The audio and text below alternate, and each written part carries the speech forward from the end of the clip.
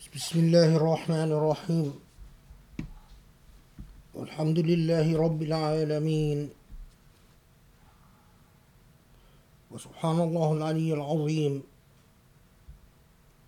والله أكبر. الله أكبر على كل من طغى وتجبر.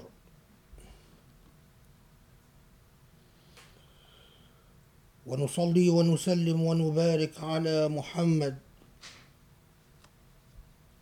النبي الأمين خاتم المرسلين،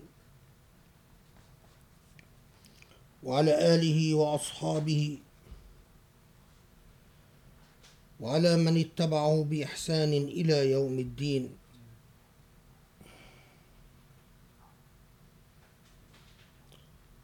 الله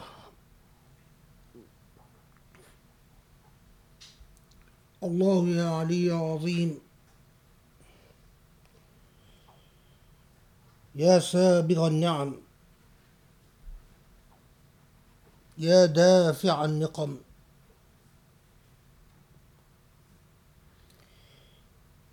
يا فارج الغمم، يا كاشف الظلم، يا أعدل من حكم، ويا حسيب من ظلم، يا أول بلا بداية، ويا آخر بلا نهاية. اللهم ندعوك ونتوسل إليك أن تجعل لنا من أمرنا فرجا ومخرجا يا رب العالمين.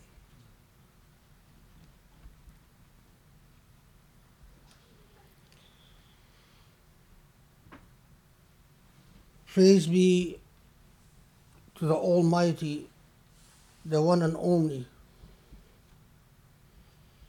who is unlike any other, the one and only God, the creator of time, but who is outside of time, the creator of space, but who is outside of space, and who is unbounded and unlimited by space. The one and only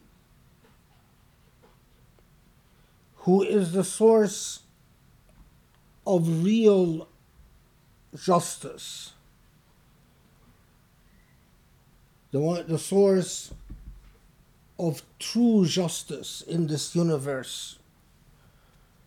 For true justice does not exist with anyone else but God. God, the source of light, the source of true love. All other forms of love are but derivative and incidental and temporal. But love, the love of God and the love that comes from God, is unbounded, unrestricted, and universal.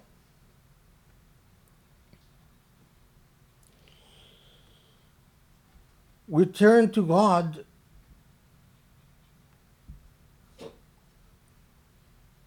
who is the source of all goodness. God who gave us the month of Ramadan as a way to discipline ourselves and teach ourselves, and to try to teach us to have sovereignty over our willpower. Human beings are born on this earth, and from the minute they are born, they are tempted by dependency. They're first dependent on parents, and then soon enough they depend on their friends, and then soon enough they depend on their spouses, and then soon enough they depend on their children, and then soon enough they depend on society, and then they die. From one dependence to another.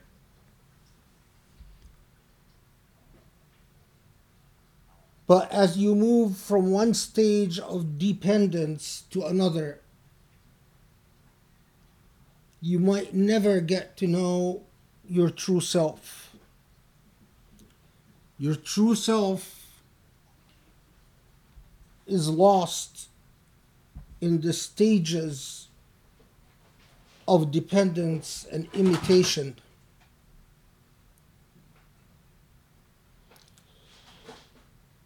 From one state of reliance and weakness to another. The only liberation, if only we would know, if only we would know, the only liberation is that some stage in your existence you learn to depend on the truly dependable. To depend on the truly dependable. And that is God subhanahu wa ta'ala.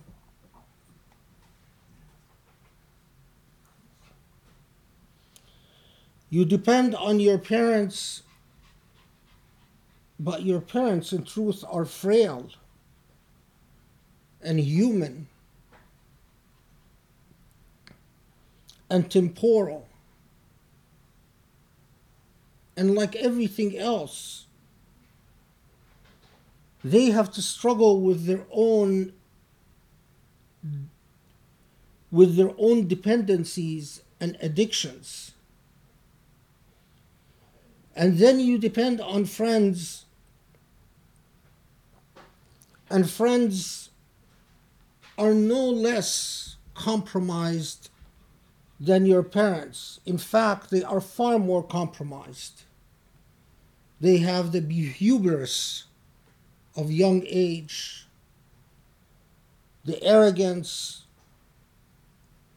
of inexperience, and the hopefulness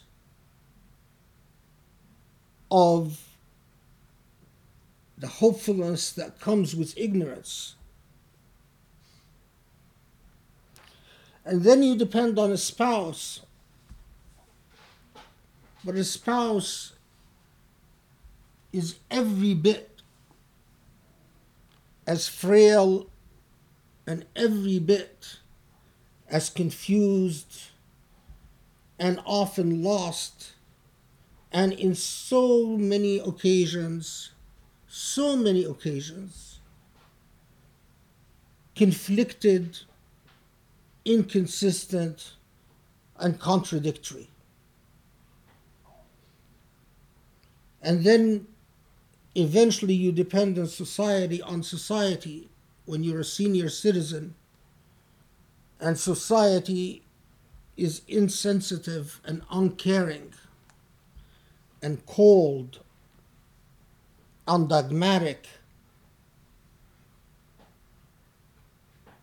and then you die. Along this journey,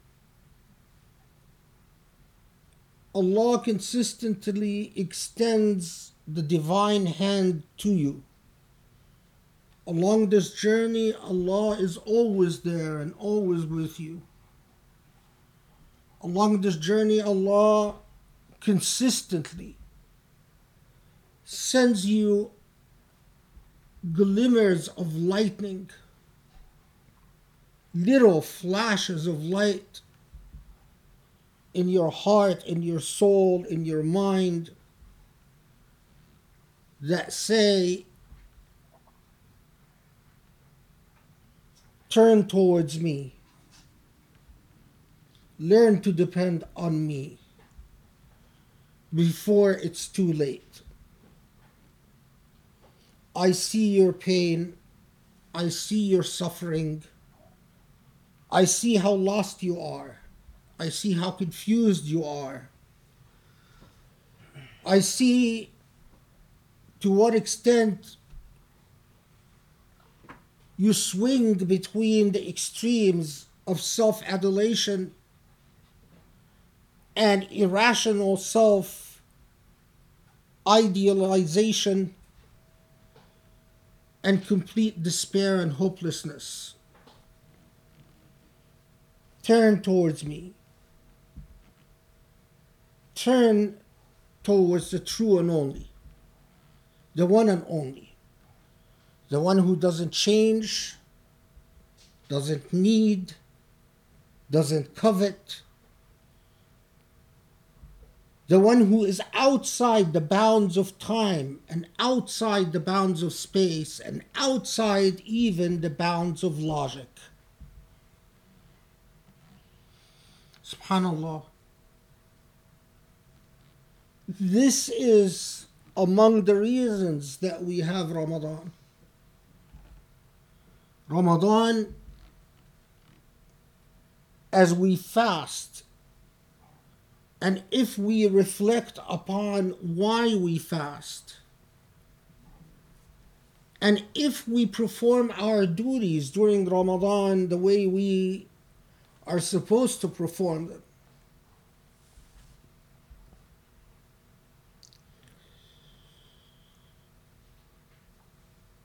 we notice this entire dynamic,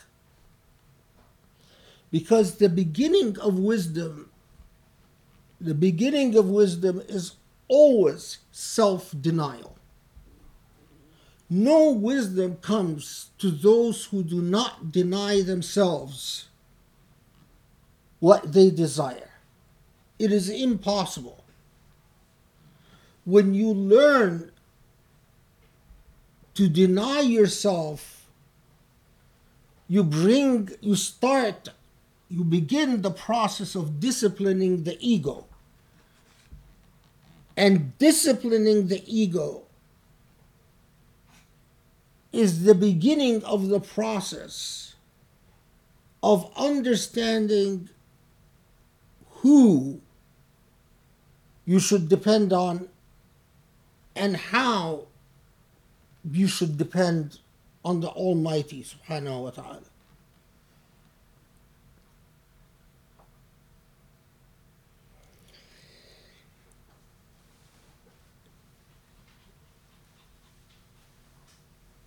Islam,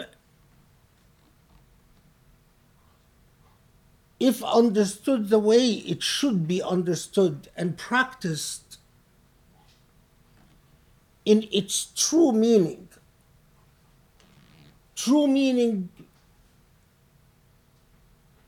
as it was revealed to the Prophet Ibrahim alayhi salatu wasalam, and as it was revealed to all the prophets since the Prophet of Ibrahim alayhi salatu wasalam to our very day, and especially as illustrated and demonstrated to us by the Prophet Muhammad alayhi salatu wasalam.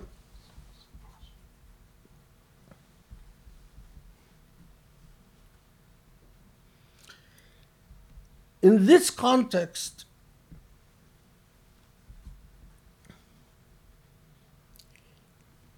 we must always try to understand from the precedent set by our Prophet ﷺ what type of moral character, what type of ethical being, what model of morality and ethics the Prophet ﷺ followed and taught to his companions. One of the things that I've thought about for years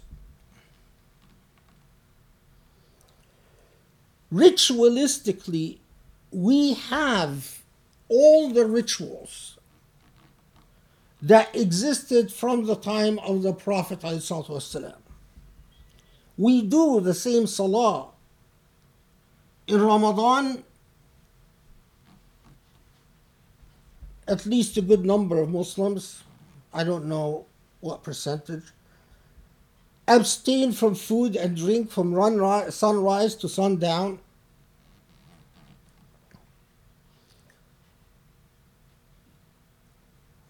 Those who are able perform Hajj and Umrah. Umrah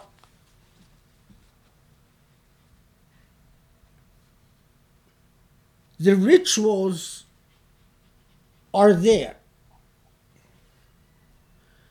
but the spirit, understanding how transformative the spirit, that these rituals are designed to support and to nourish, that's what's missing. Want to share with you a story from the seerah of the Prophet ﷺ that shows us the type of human being, the type of society that those who first learned how to fast Ramadan, those who first received the Ramadanic message, how it transformed them and what it induced within, the type of moral character it has created within.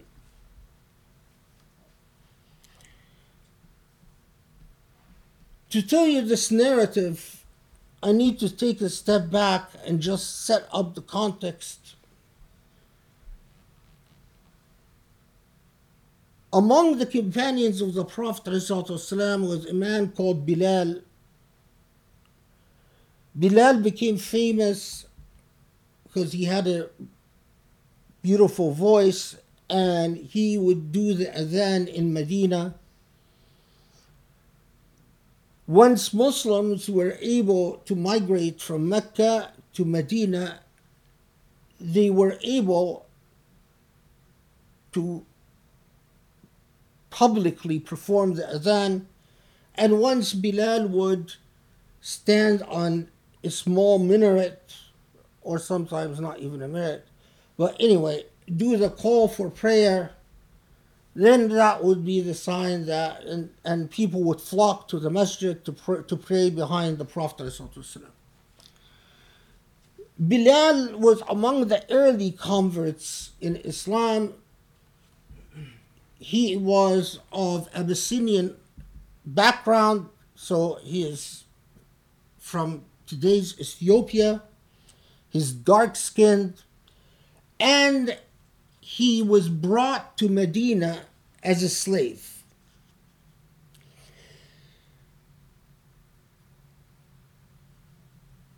According to the laws of the time, even if you are a slave and you gained your freedom, because this is a tribal society, every human being had to be linked to some tribe or another. So either you were a free member of a tribe, a real member of a tribe, or you were what they called a mawali. Mawali means a tribe has an association with you. You are an associate of a tribe.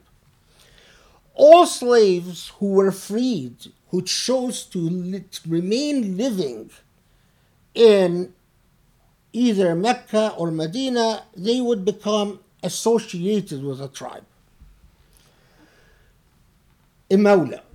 So Bilal was a slave in Mecca, but he converted to Islam early on, and the person who owned Bilal, his master, was incensed that his slave would become Muslim, defying his master's orders. And in a very well-known story, Bilal is savagely tortured in Mecca.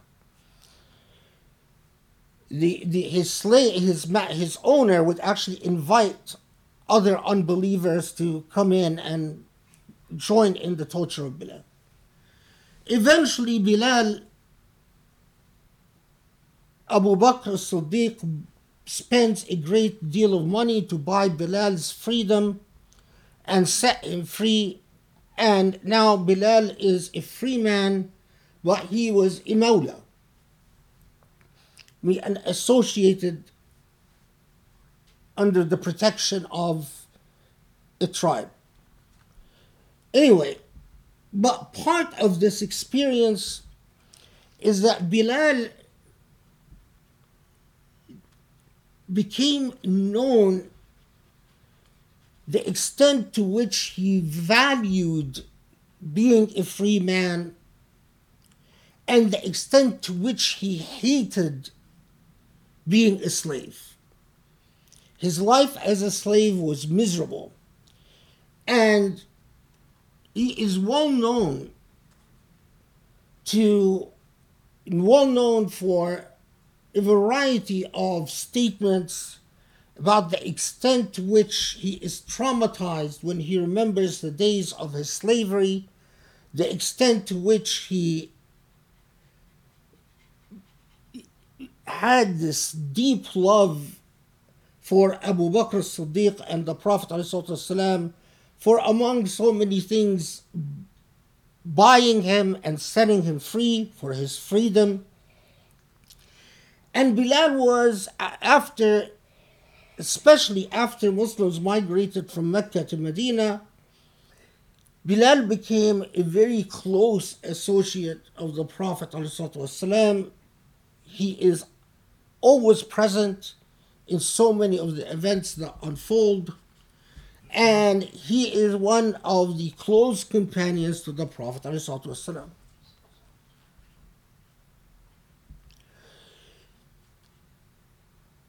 Among the tasks given to this Abyssinian freed man is that he became responsible for the Prophet's treasury in Medina. Bilal, the equivalent of the public treasury in our language today, the state-owned money. Bilal would keep an accounting of what was in the public treasury, how much was left, what was spent. Now, the Prophet ﷺ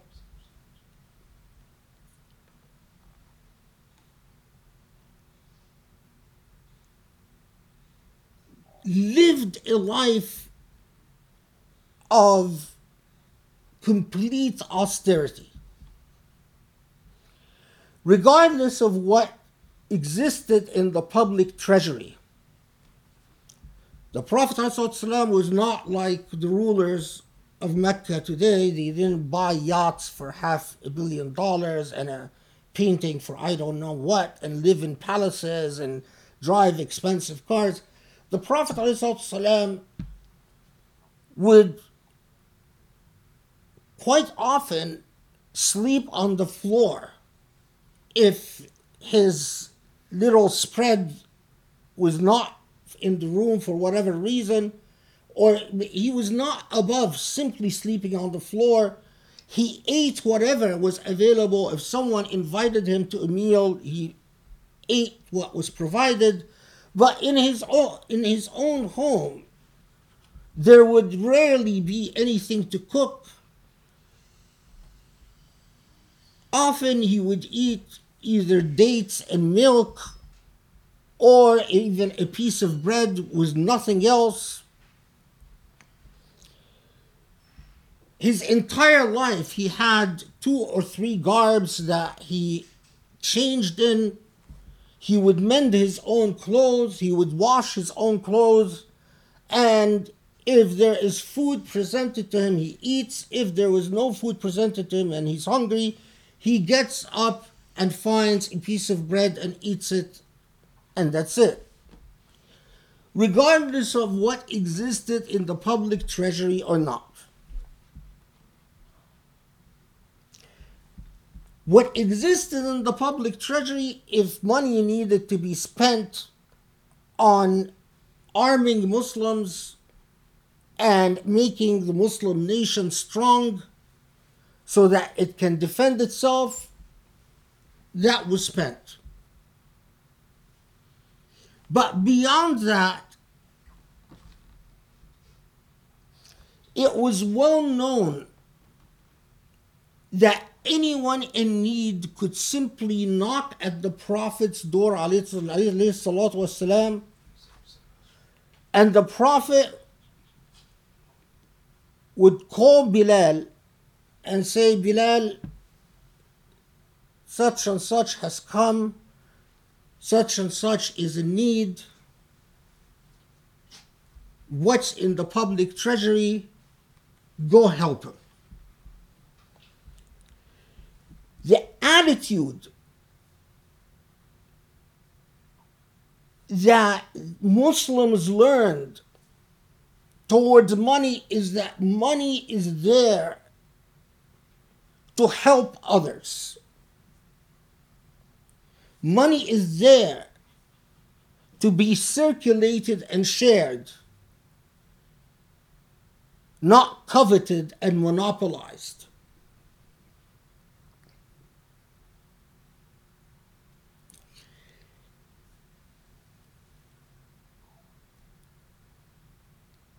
People, many of whom, by the way, were also new converts to Islam, knew that the public treasury would be especially full during the month of Ramadan, and that this was a very good time to travel to Medina. Some people came from as far as Egypt and Iraq and Syria, places that were not even Muslim yet. And they would go to the Prophet and say, I need money, I have a debt, my business is failing, my children need this, my whatever. So, in one such night during Ramadan, a man comes to the Prophet ﷺ, who was actually known to be a poor man in Medina. And people knew that if they went to the Prophet ﷺ, the leader of the Ummah, if they are in need and there is money available, they will get money spent on them. So the man goes to the Prophet ﷺ and says, and it was night, it was after breaking fast, and he says, here's my situation, I have debts, I need money, please help me out.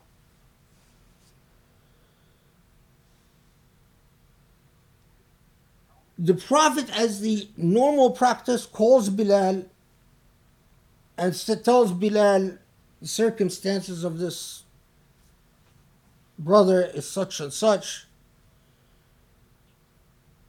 Is there can we help him out? Bilal, who is literally raised on the morality of the Prophet ﷺ, said, Inshallah, don't worry, we'll help him out. The problem, though, is that Bilal knew that the treasury was zero. There was no money available. What Bilal had in mind was that he will take the man and borrow money, the on behalf of the treasury of Medina, he will borrow money, help this man out, and then the public treasury will pay that debt later.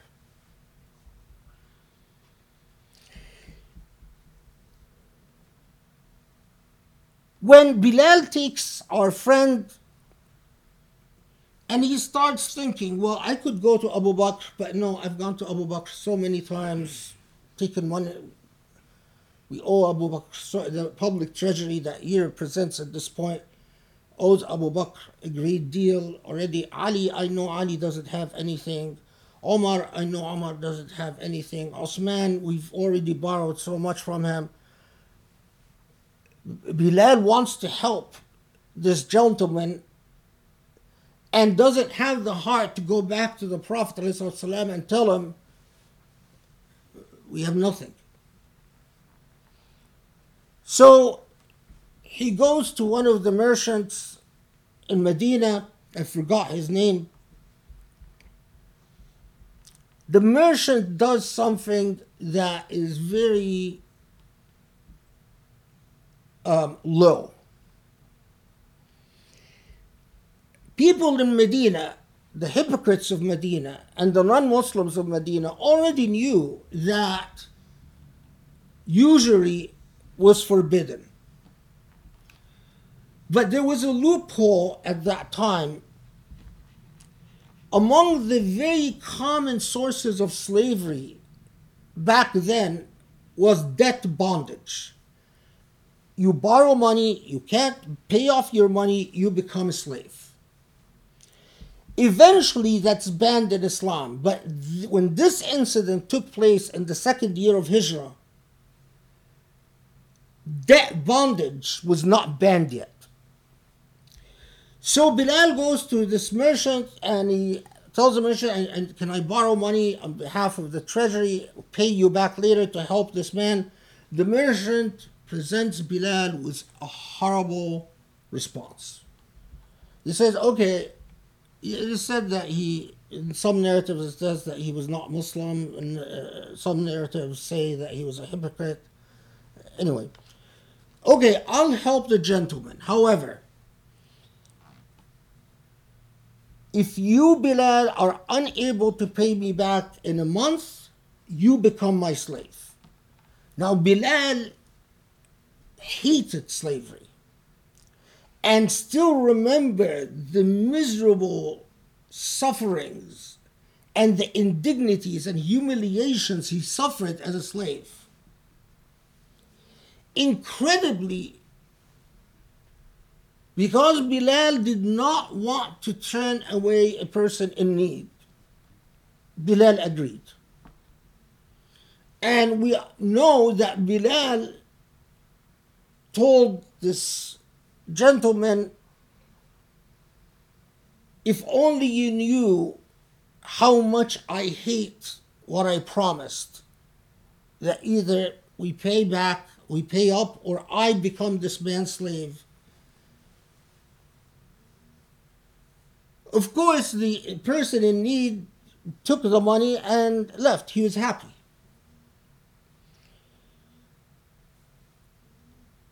A nerve-wracking months passes. And Bilal is very worried about returning to slavery, becoming a slave once again. At the same time, he doesn't have the heart to tell the Prophet ﷺ that this is how I helped the man. Because he knows that if he tells the Prophet, the first thing the Prophet ﷺ would say, why did you do that? Yes, I wanted you to help the man, but not possibly return yourself to slavery. As the deadline approaches, Bilal grows more and more concerned and more worried. Could it be that I will be returned to slavery?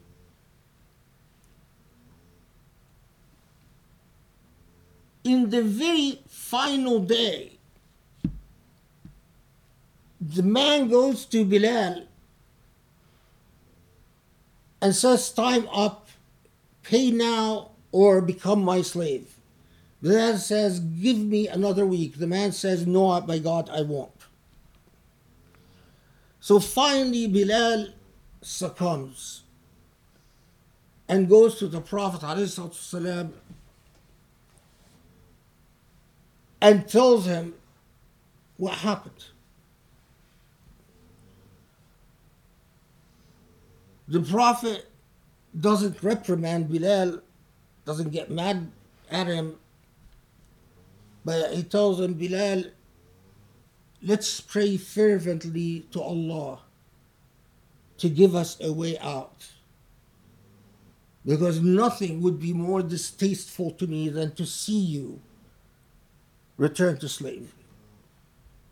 Now, of course, at that time, the Prophet ﷺ knew that immediately if Bilal would be enslaved, Muslims would raise money to buy his freedom. But these were Muslims with a different mentality. They didn't sit there and philosophize about how slavery could be okay and the way the shocking nature of modern Muslims and the nonsense they spew out. Bilal goes home and spends a good part of the night pleading with Allah to give him a way out. In the morning, lo and behold, one of the tribes sent the Prophet a gift of 2 camels worth of material. Literally back then, when a tribe wanted to give a gift to another, they would load things on a camel, and so what arrived were 2 camels worth. Immediately, the Prophet ﷺ calls for Bilal and says, Bilal, take these 2 camels, take the material that was given to us as a gift, pay off our debts, pay off the debts of the Muslim treasury, and pay off the debt, the bond debt that we are worried about. So Bilal, of course, is jubilant. Allah has sent a way out, a gift that was unexpected.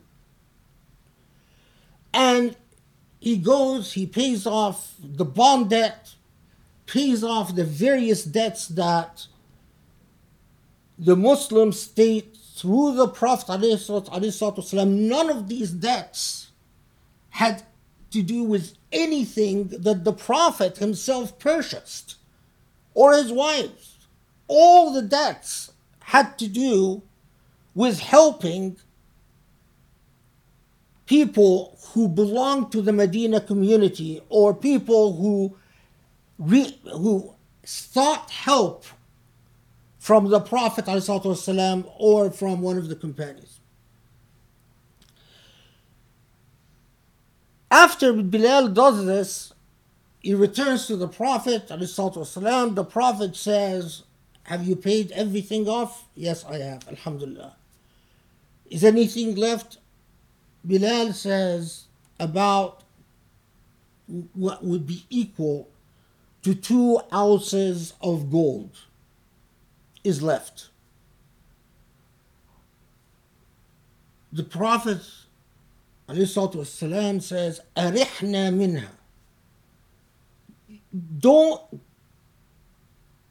settle down, don't go home until you give it to someone to help a person in need. Because the Prophet ﷺ, among his characteristics, his personality, is he hated for wealth to be saved.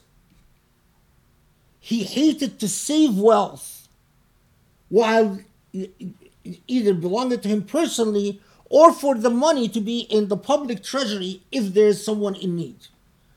So Bilal sits and praise to Allah, Allah, if there's someone in need, please send them our way. And hardly a day passes and the 2 ounces are spent, because several people do come asking for need.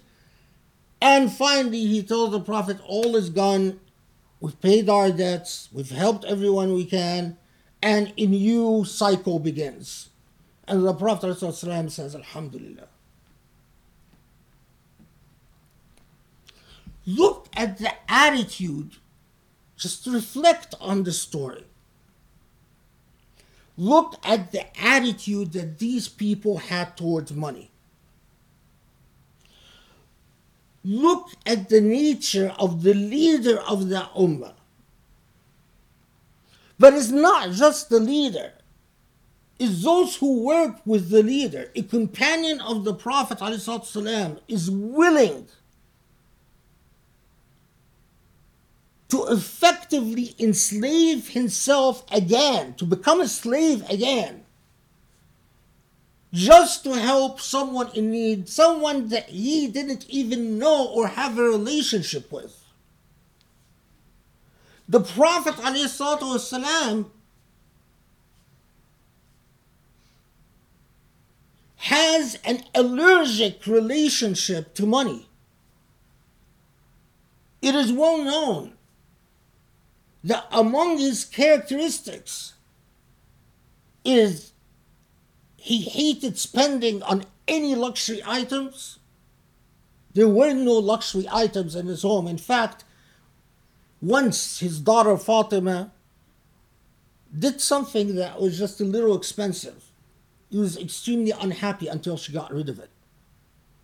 Nothing embroidered or expensive, or the leader of one of the greatest ummahs, and he lived simpler than the lowest person financially. Look at the commitment towards being in people's service. This is the type of moral fiber that fasting is supposed to build. When you fast, you're supposed to start realizing, I am different than what I consume and excrete. I am different than what I own. If I deny myself, I might gain perspective on what matters. And I might start realizing that what I own is not my own. And that it is my responsibility, whether other people, especially the closest to me, family, neighbors, fellow Muslims, and extending outwards, need or do not need. If they need, I must feel personally responsible for that need. This is the type of moral character that Siyam, fasting, builds.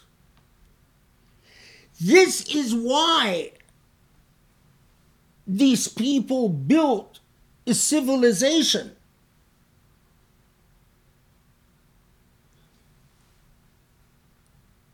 You can't turn satellite channels on any of the religious channels without having all these shuyukh types talking ad nauseum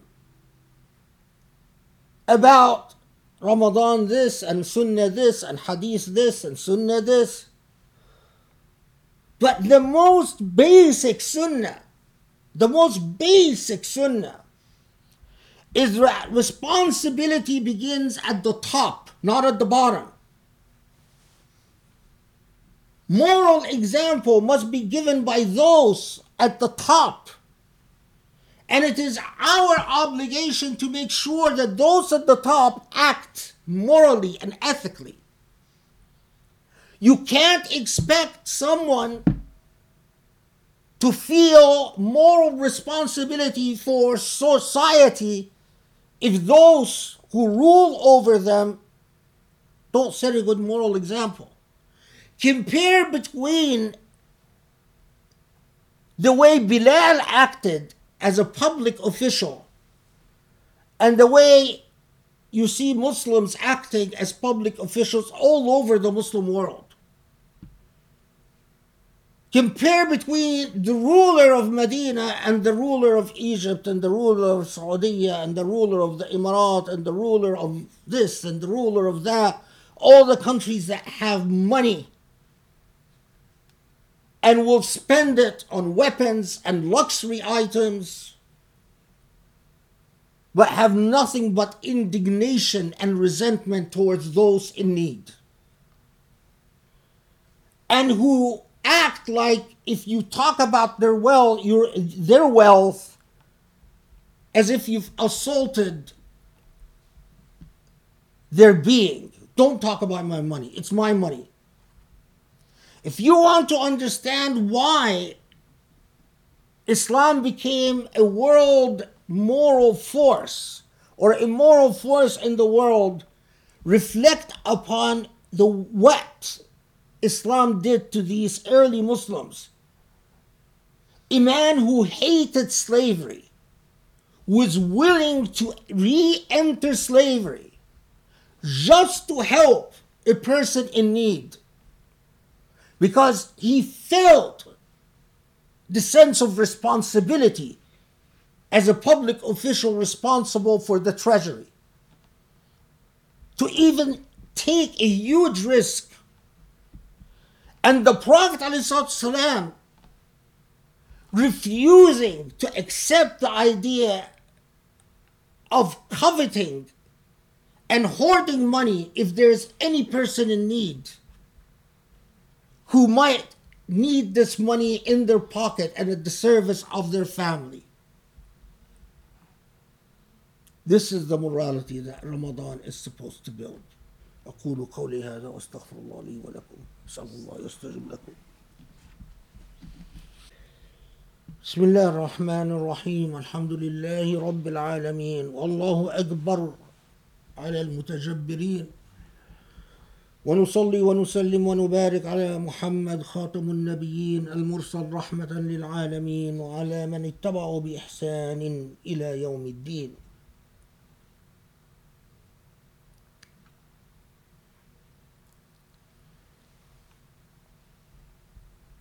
No.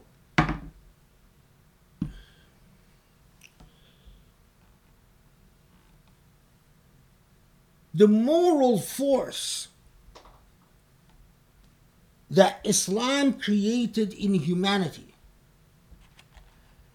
at the time that religious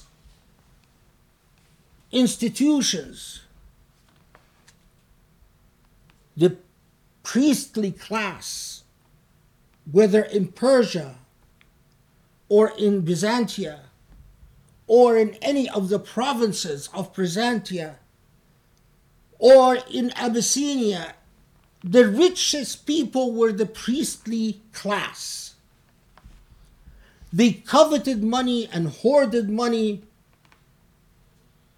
People had come to expect everywhere that the most corrupt institutions were the churches and the synagogues and places of worship. And there comes this Prophet Muhammad ﷺ restoring the message of Moses and the message of Jesus, restoring proper morality to where it should be, but not just by speech, but by action.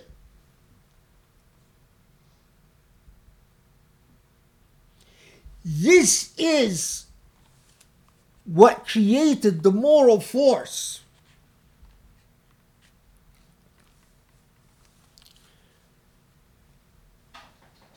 The Quran repeats again and again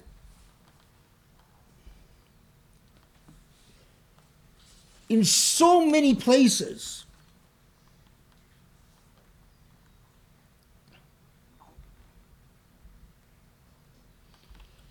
it reminds us that our relationship to wealth is one of the biggest challenges there is to our iman.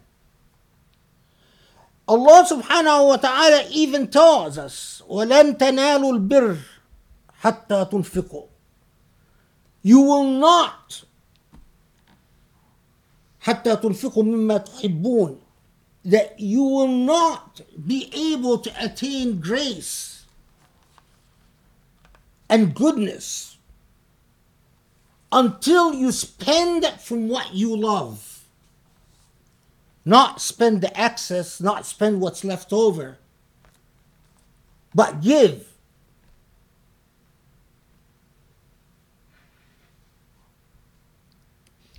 Allah subhanahu wa ta'ala even reminds us, وَانْفِقُوا فِي سَبِيلِ اللَّهِ وَلَا تُلْقُوا بِأَيْدِيَكُمْ إِلَى التَّهْلُكَةِ. Reminds us that if you don't spend, this is how you cast yourself into ruin. A lot of Muslims, when they want to act cowardly, they will recite this verse, وَلَا تُلْقُوا بِأَيْدِيكُمْ إِلَى التَّهْلُكَةِ. Don't cast yourself into ruin. But they'll often cite this verse and leave the first half of it. وَانْفِقُوا فِي سَبِيلِ اللَّهِ. The verse is not just telling you don't cast yourself into ruin. It's telling you don't cast yourself into ruin by failing to spend in God's cause. That when you fail to spend, this is how you cast yourself into ruin. Typical of modern Muslims, they chop the first half out and just focus on that little part. Well, don't cast yourself into ruin. In fact, I know some of the funny, in not a good way, moments in my life when I would talk to some people and they justify not donating by saying, the job market is not secure and Allah said don't cast yourself into ruin. Allah didn't say don't cast yourself into ruin by not spending. Allah says exactly the opposite.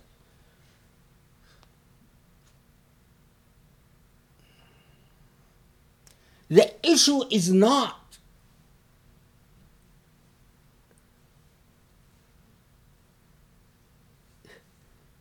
that I am not a campaign finance person. I'm not trying to convince someone to write me a check. But I am telling you this for a very simple reason. You want to understand the state that the Muslim Ummah is in. You want to understand the state that the Muslim Ummah is in. Understand that we failed in spending in the way of God. Fi sabilillah. We failed to be like Bilal. We failed to learn the lessons of Ramadan.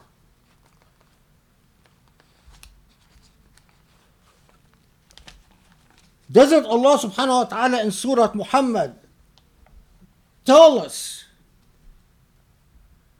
that if you don't spend in the way of Allah, Allah will replace you as a people. Allah will stop supporting you. You will do dua, but it will not be answered. You will be saying, Allah, why? Why is it that Muslims are slaughtered in concentration camps in China? Why is it that Muslims are slaughtered in Burma and Rohingyas? Why is it that Muslims are slaughtered in Syria? Why is it that Muslims are persecuted everywhere? And why, Allah, why? Well, read Surah Muhammad. Allah tells you why. If you don't spend in the way of Allah, if you love your money more than you love Islam, then it's your fault. Then this is precisely the world. Why Allah is Islamophobia everywhere? Why is it that everyone is on a rampage against Muslim? Read Surah Muhammad. You either spend or you suffer the amazing thing is, come look at a Jewish funded center here in Los Angeles. What is it called? Skirball. You walk into this institution, the Skirball Center, unbelievable. All from private Jewish money. There is nothing like it by private Muslim money on the face of this earth. Unbelievably impressive. As an academic, I can tell you, I am jealous of my Jewish colleagues and my Christian colleagues and my Indian colleagues and my Chinese Buddhist colleagues.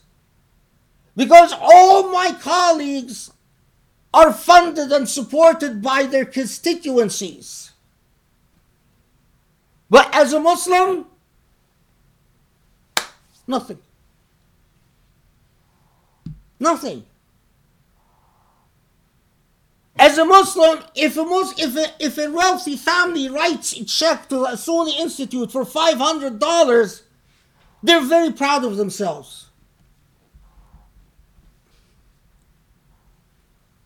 Why, Allah, are we Muslims in the condition we're in? Before I close, there are two quick things I must mention. Recently, the Muslim Ummah lost a great man and a great thinker, a Saudi, Abdullah al-Hamid, who is among the most brilliant people who wrote about constitutional monarchies. If Muslims had supported their institutions and Muslims had civil society organizations, Abdullah al-Hamid would have been recognized as a Nelson Mandela, would have been recognized as a Jacques Rousseau or John Locke. Abdullah al-Hamid wrote brilliant material on the idea of constitutional monarchies and Islam. As a result, he was arrested, sentenced to 10 years in Saudi. The last time he was arrested. And the man is 70 years old and needed a heart operation. The Saudi authorities refused and let the 70-year-old suffer until he died. Abdullah al-Hamid is like Khashoggi, but Abdullah al-Hamid was a better scholar. May Allah bless, Allah yarham Khashoggi, was a great man and a great thing. But Abdullah al-Hamid was, as an intellectual, a very formidable. He died in prison, neglected medically. Where are the human rights countries He don't care. Few human rights organizations said that's bad. But again, I don't even expect much from them. But what outrages me, like Khashoggi, like Morsi, Muslim organizations, where is the idea of the Ummah? Where is that Bilal who's willing to sell himself into slavery to help a Muslim? We won't even say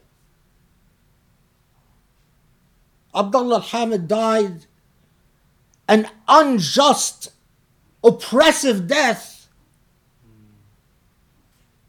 We won't even call injustice. Oh, no, maybe this is a Saudi affair. Really? This is where Muslims are now? Saudi affair?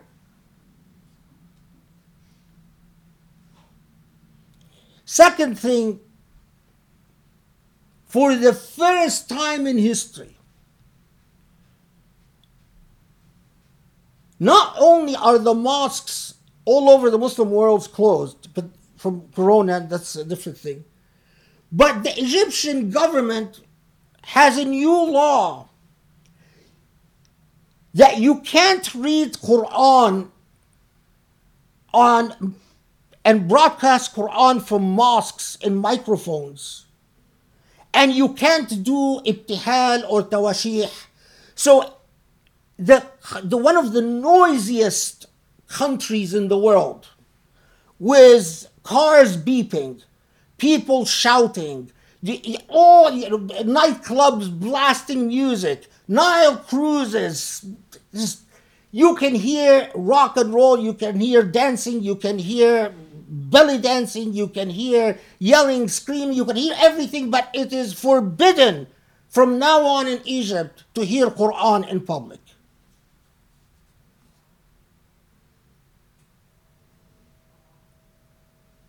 Connect this last point. There was an article published in Middle East Report how Islamophobia is tying Muslims to the coronavirus. The BBC, every time they talk about the failures of the World Health Organization, they show images of mosques or muhajjabas sitting in front of computers.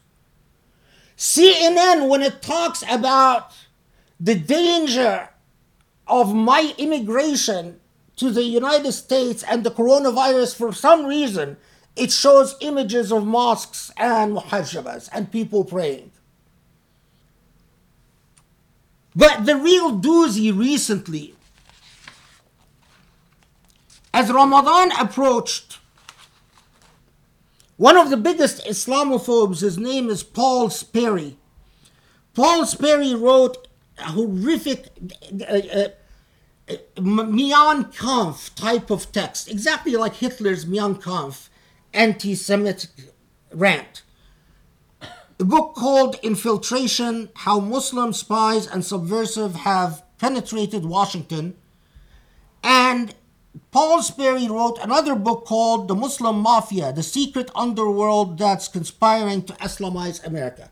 Now, Paul Sperry sent out a tweet saying about how Ramadan is dangerous to Americans because Muslims will not respect social distancing in Ramadan and they will become a source of infection and coronavirus will be jihadized.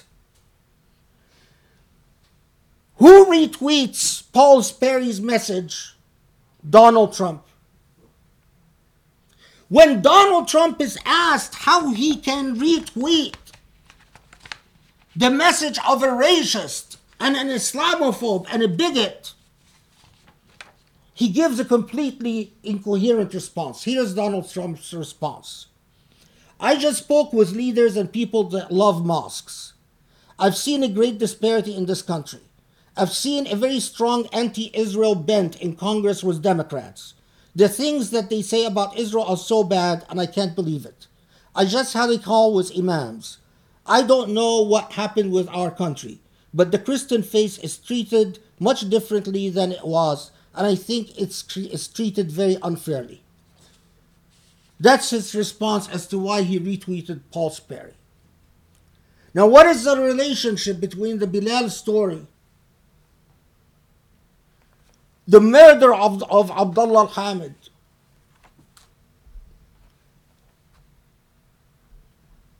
the closing or the banning of broadcasting Quran and Tawashih in mosques, from mosques in Egypt, and the retweeting of Paul Sperry's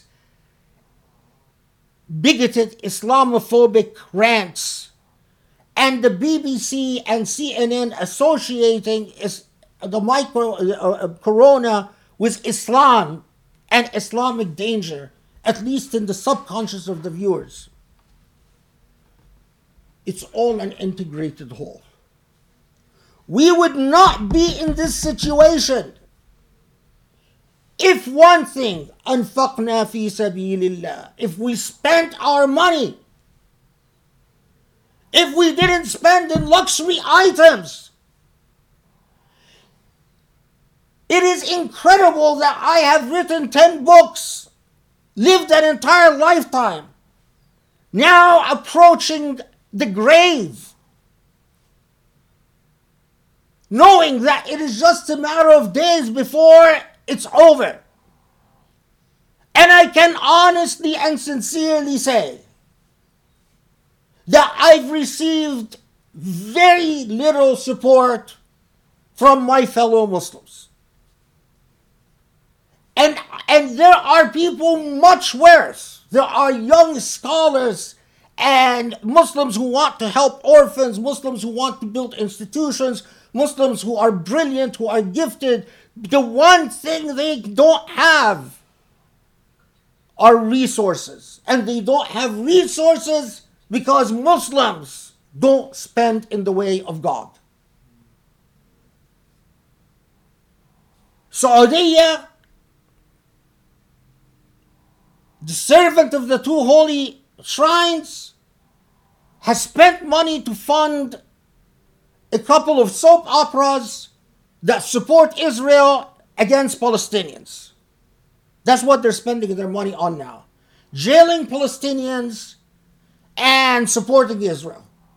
The Emirates spends tons of money killing people in Yemen, killing people in Libya, protecting a dictator in Egypt.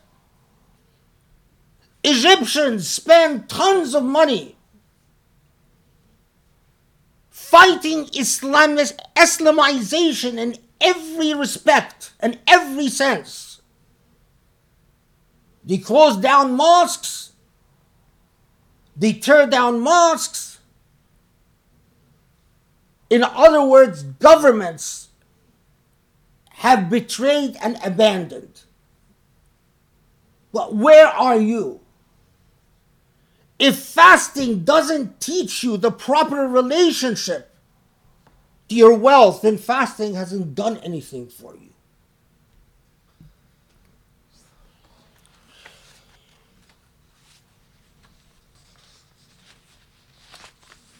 Paul Sperry exists because of our weakness.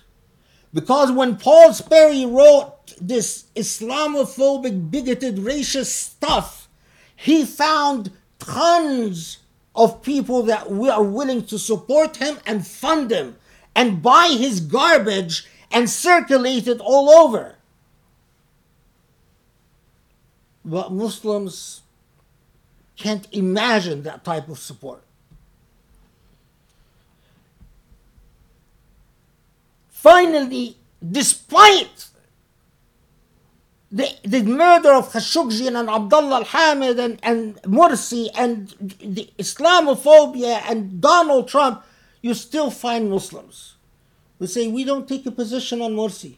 We don't take a position on Abdullah al-Hamid. We don't take a position on Khashoggi.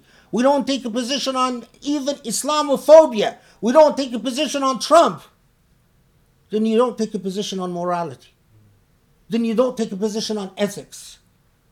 Then there is no point in having you on the face of this earth, because you just take up space and time, but you're a burden upon moral communities.